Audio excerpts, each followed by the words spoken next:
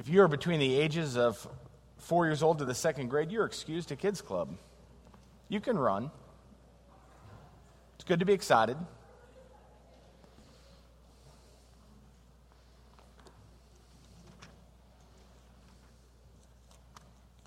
On a side note, I worked in a church in Dallas that had a school in it, and this kid was running down the hall one day, and this teacher yelled at the kid, "The Bible says don't run in church." I'm like, what? The Bible does not say don't. No, I'm not telling kids to run in church. The kids that run all left, so I'm not giving anyone permission. I'm just saying let's not blame the Bible for that. This morning we are continuing on in the book of Psalms. We're walking through a series of Psalms, looking at different ones, calling it our series Songs for Your Life. Recognizing as you work through the Psalms, it presents lots of different situations and scenarios that just speak to the reality of our living. Whether we've considered Psalm 1, looking at wisdom and right living, and Psalm 16, considering the sufficiency of God, that the Lord is our chosen portion in our cup. Or Psalm 46, which we'll look at briefly again, at least for a moment today, that God is our very present help in trouble. I hope it's been a series that's been encouraging and edifying for you. We've only got a handful of them left. Just before I forget to tell you, we'll be in 130 next week, and I believe in 136 the week after that. And so we're working through these Psalms. As we've worked through them, I've been giving you kind of a quote to begin with, and so I wanted to give you a Charles Spurgeon quote this morning.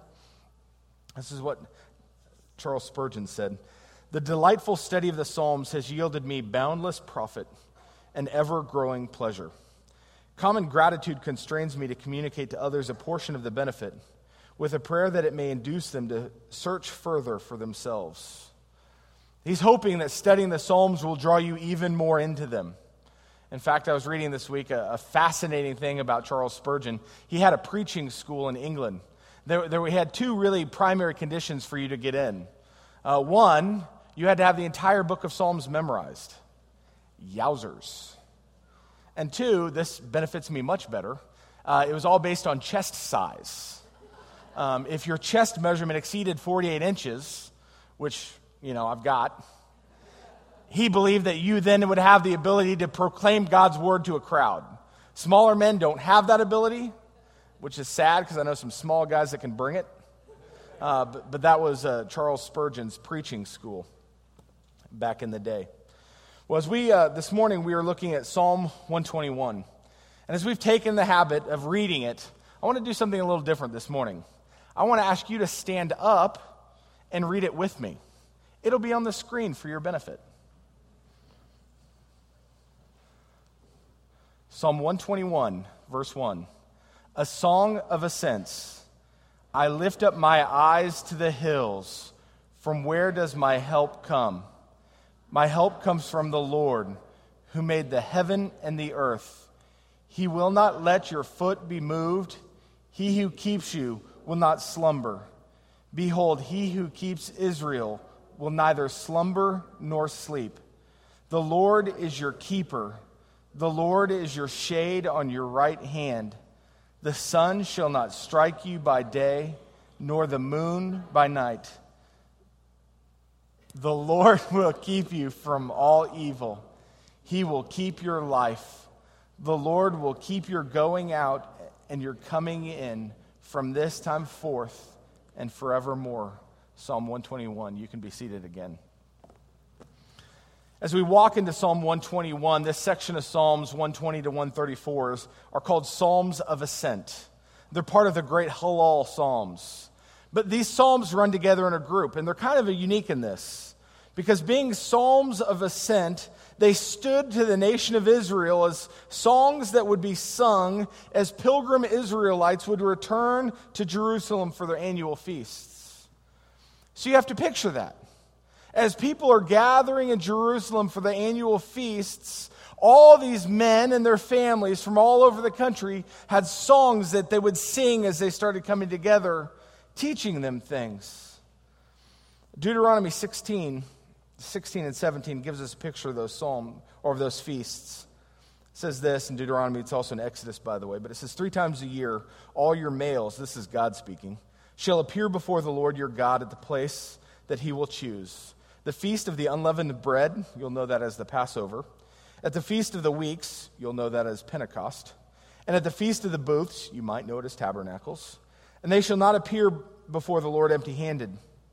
Every man shall give as he is able, according to the blessing of the Lord your God he has given you.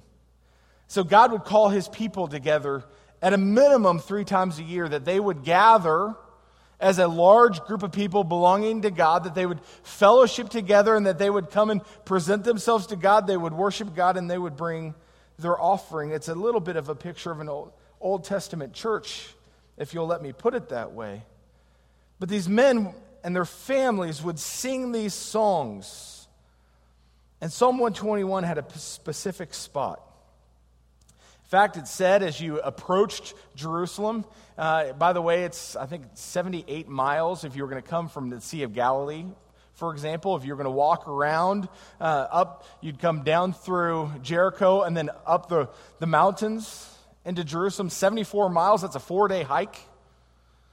If you're going to walk that 4 days, you're going to sing a lot of songs. But as you started getting close to Jerusalem, this would be the song you would sing as you started to see the mountains grow before you. Psalm 121 starts this way from the psalmist. I lift my eyes to the hills. From where does my help come? And walking up this hill to Jerusalem, the psalmist starts to contemplate his journey. You know, he might have been walking for a day. He might have been walking for 3 days. He might have been walking for more. And at this moment, there's probably some physical exhaustion. There may be some weariness built into him. But he's wondering what has carried him. He's wondering what the provisions have come from. This is a bit of a catechism in a sense. He's asking questions and he's giving you the answers. But as he goes to meet the Lord, it causes him to contemplate his journey. And it's a great reminder for us too, that we need seasons to contemplate. We need seasons to consider. See, we live in a day and a time and an age where we really don't know quiet anymore. We don't know silence. As soon as I get in my car, I turn on something to listen to.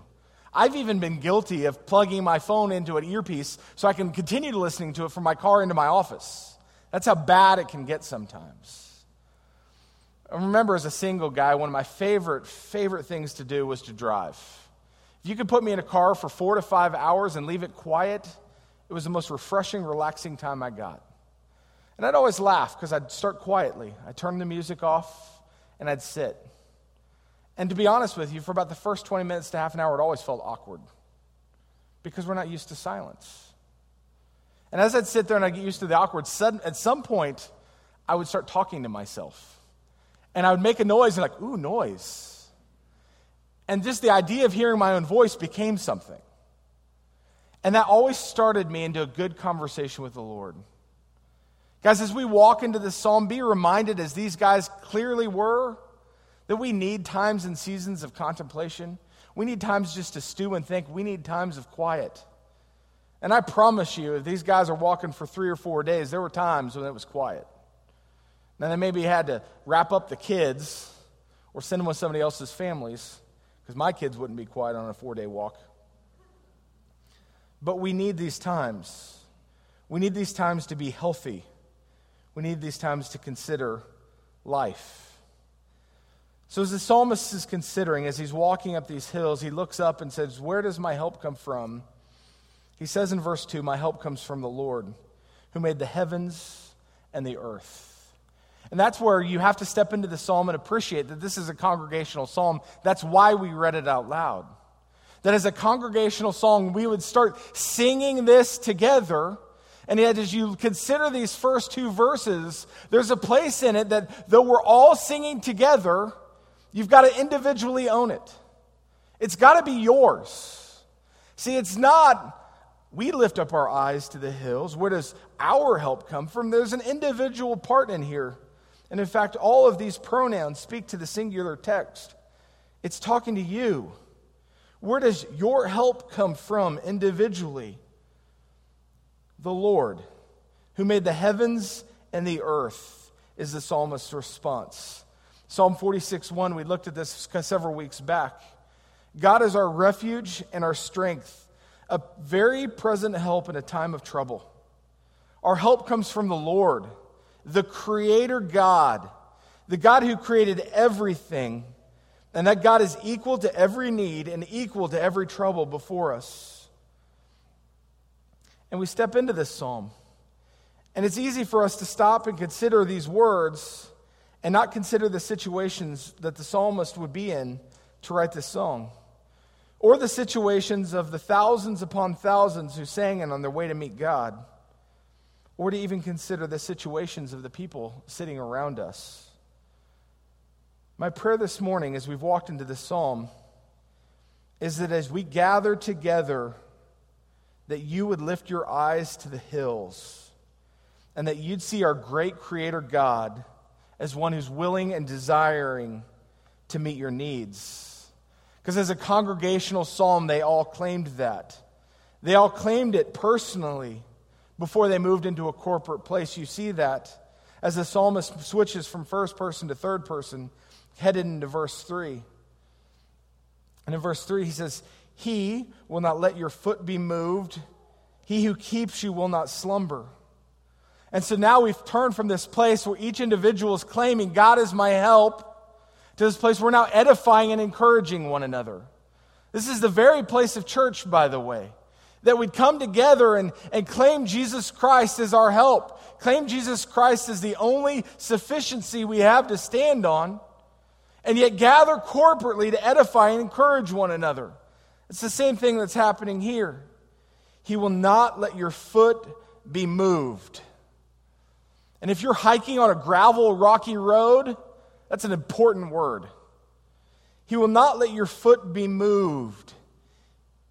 Our helper is a sure foundation. He's steady. Isaiah prophesied this in 33:6 when he said, "And he will be the sure foundation for your times, a rich store of salvation and wisdom and knowledge.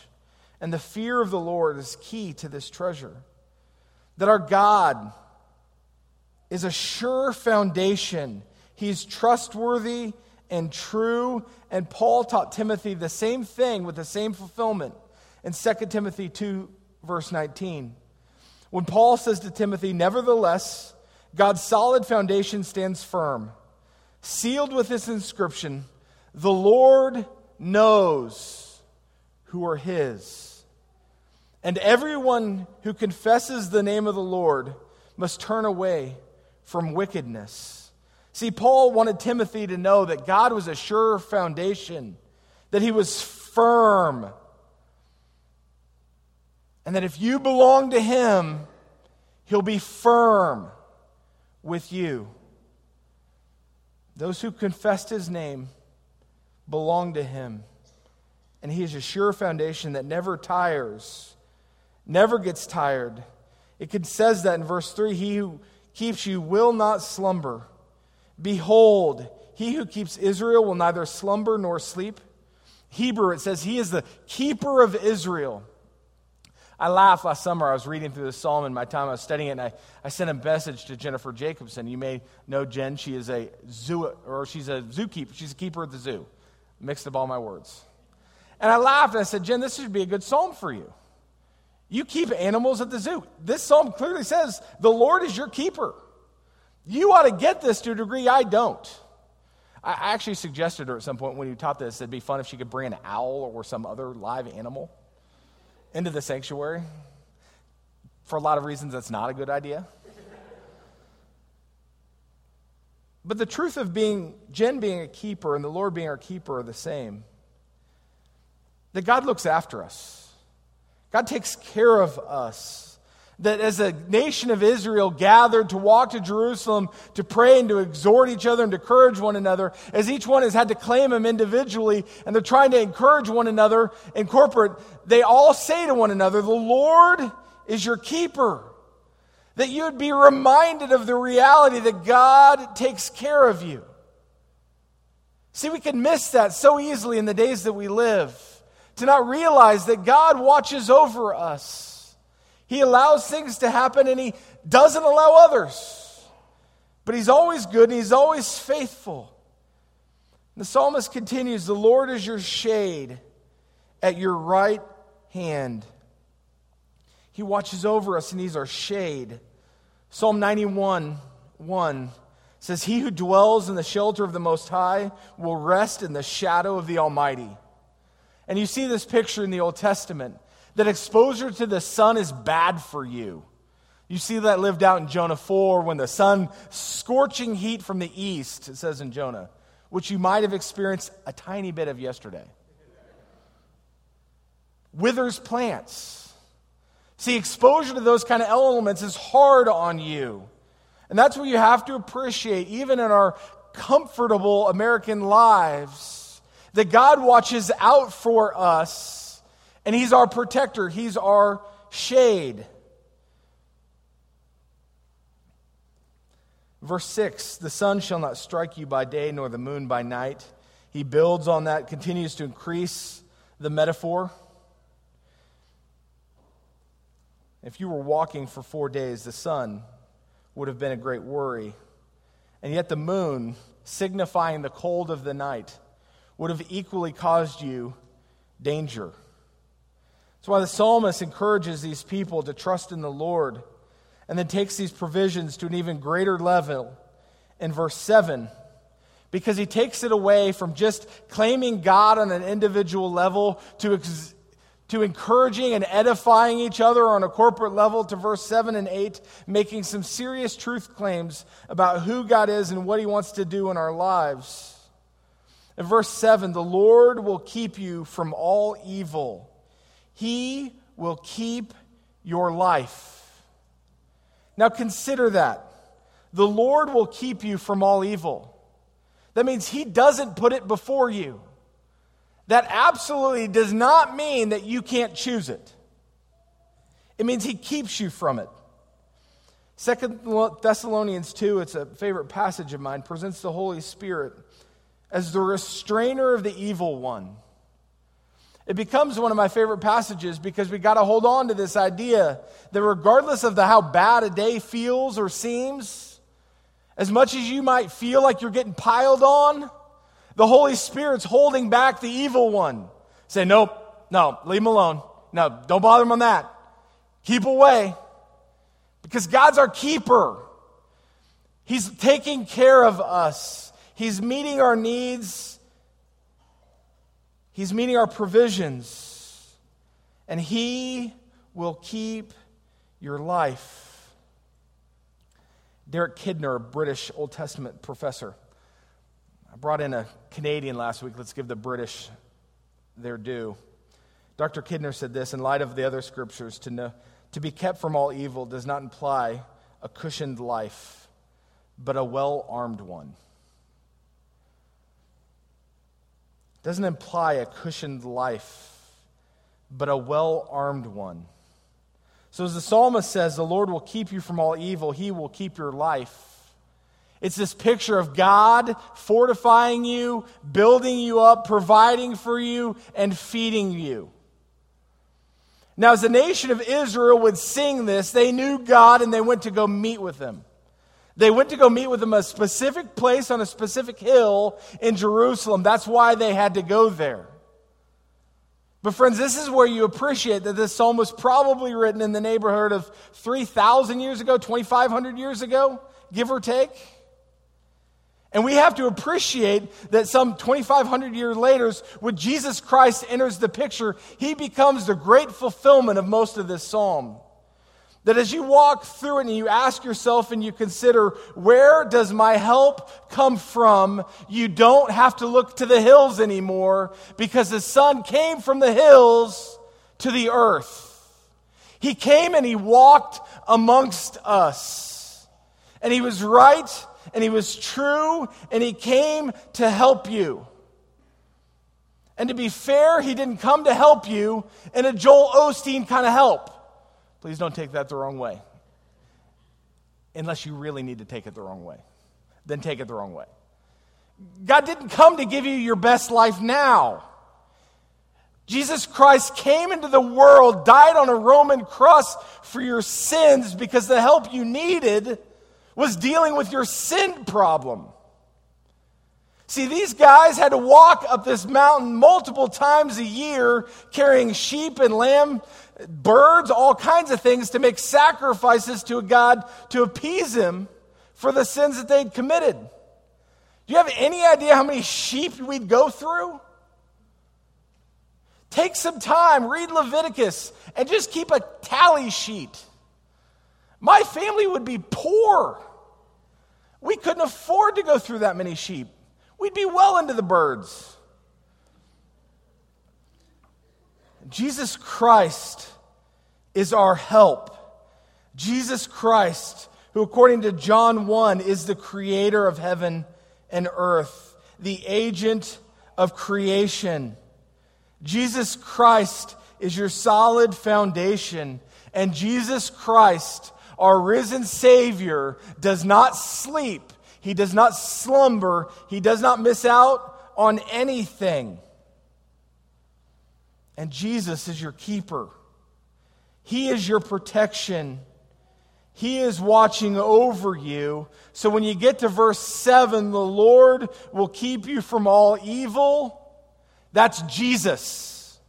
Saving you from your sin, redeeming you from the evil one, transferring you from the kingdom of darkness into the kingdom of light, and doing an incredible work of salvation in you so that you are now clothed in him, so that Satan cannot touch you without his permission.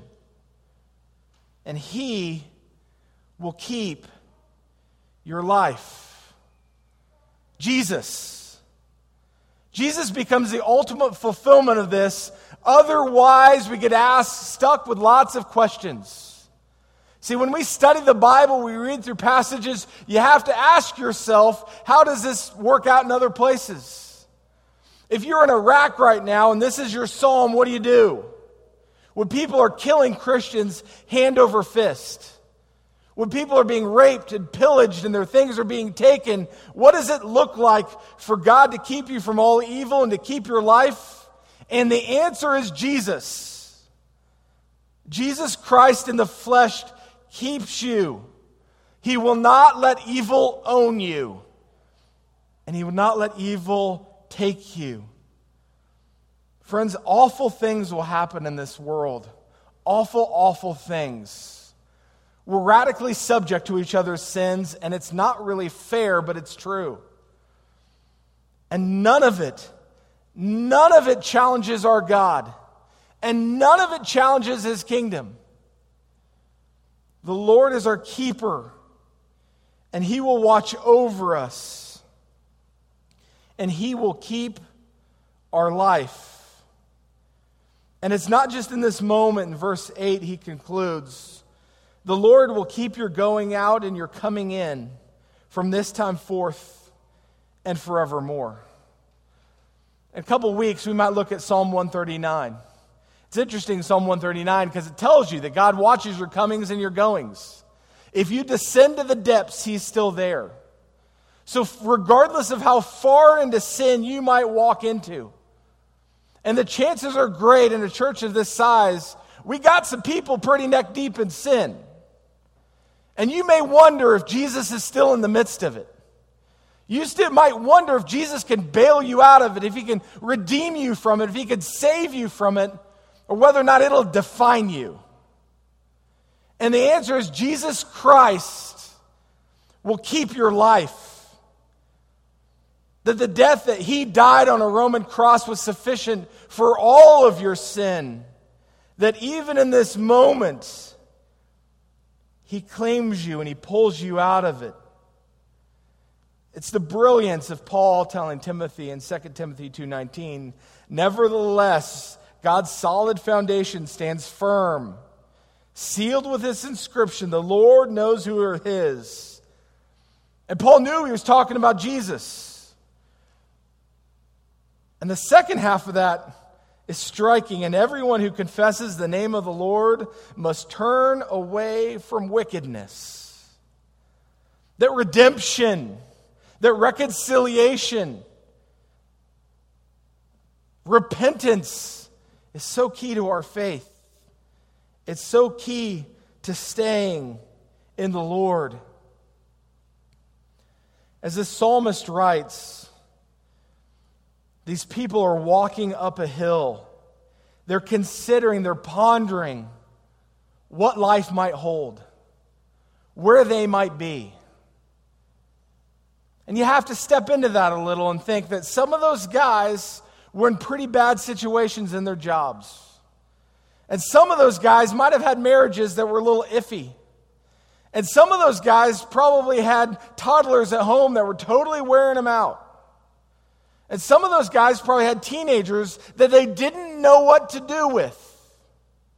And some of those guys were probably pursuing sin that a loving God wanted them to have nothing to do with. And so as they pondered, as they came together for worship, they asked the question, where does my help come from? And friends, I'd ask you to ask the same question. What is the basis of your life? Where do you find your hope? This psalm served as a catechism to remind them of who God was, that each one individually had to claim it. And then they'd be built up as they encouraged and edified each other with words, coming to 7 and 8 in the end, reminding themselves of the everlasting nature of God, that He would keep them forever. I entitled this message a Psalm of Preparation. I did so because this kind of contemplation prepared the Israelites to worship. It prepared them to come before the Lord. It asked them to take stock of their life, to see what they had put their trust, to see what they'd put their hope, and to take a solid account of themselves.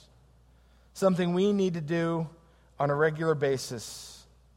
Where does my help come from? And as they'd ask the question, they'd constantly be reminded that the Lord is our great help. And then they would sing. They would sing as a congregation the encouragement to everyone else that He is our sure foundation, that He never takes a day off, that He provides for us, and that He protects us. And these Israelites knew that thousands of people would walk the path ahead of them, and thousands would walk it after them. Thousands of people claiming the name of Yahweh. And they cling to this truth. And this morning, I pray that you will too. Let me pray for us. Father, I lift up my eyes to the hills. Where does your help come from? Our help comes from the Lord. Our help is Jesus Christ. There's not one of us here who hasn't attempted to ruin their lives with sin. There's not one of us who haven't been wrecked in our desire for sin. And yet, Father, in your Son, Jesus Christ, not only have you removed sin from us, you've pulled out a heart of stone and you've given us a heart of flesh. That we are made new creations in Jesus Christ. We are no longer slaves to sin, but slaves to righteousness. Our help is Jesus. Father, like that congregation walked, Father, we walk with no idea who amongst us is neck deep in sin.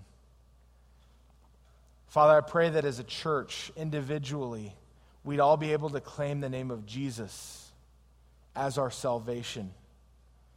And that as a church, we'd come around each other and encourage and edify and build one another up with these truths about how we're secure in you, about how you are our sure foundation, that we'd never be tempted to try to do it on our own. And Father, may we put our hope and trust in you. God, that you're good and you're true to us today, and you will be forevermore. The Lord is our keeper. Amen.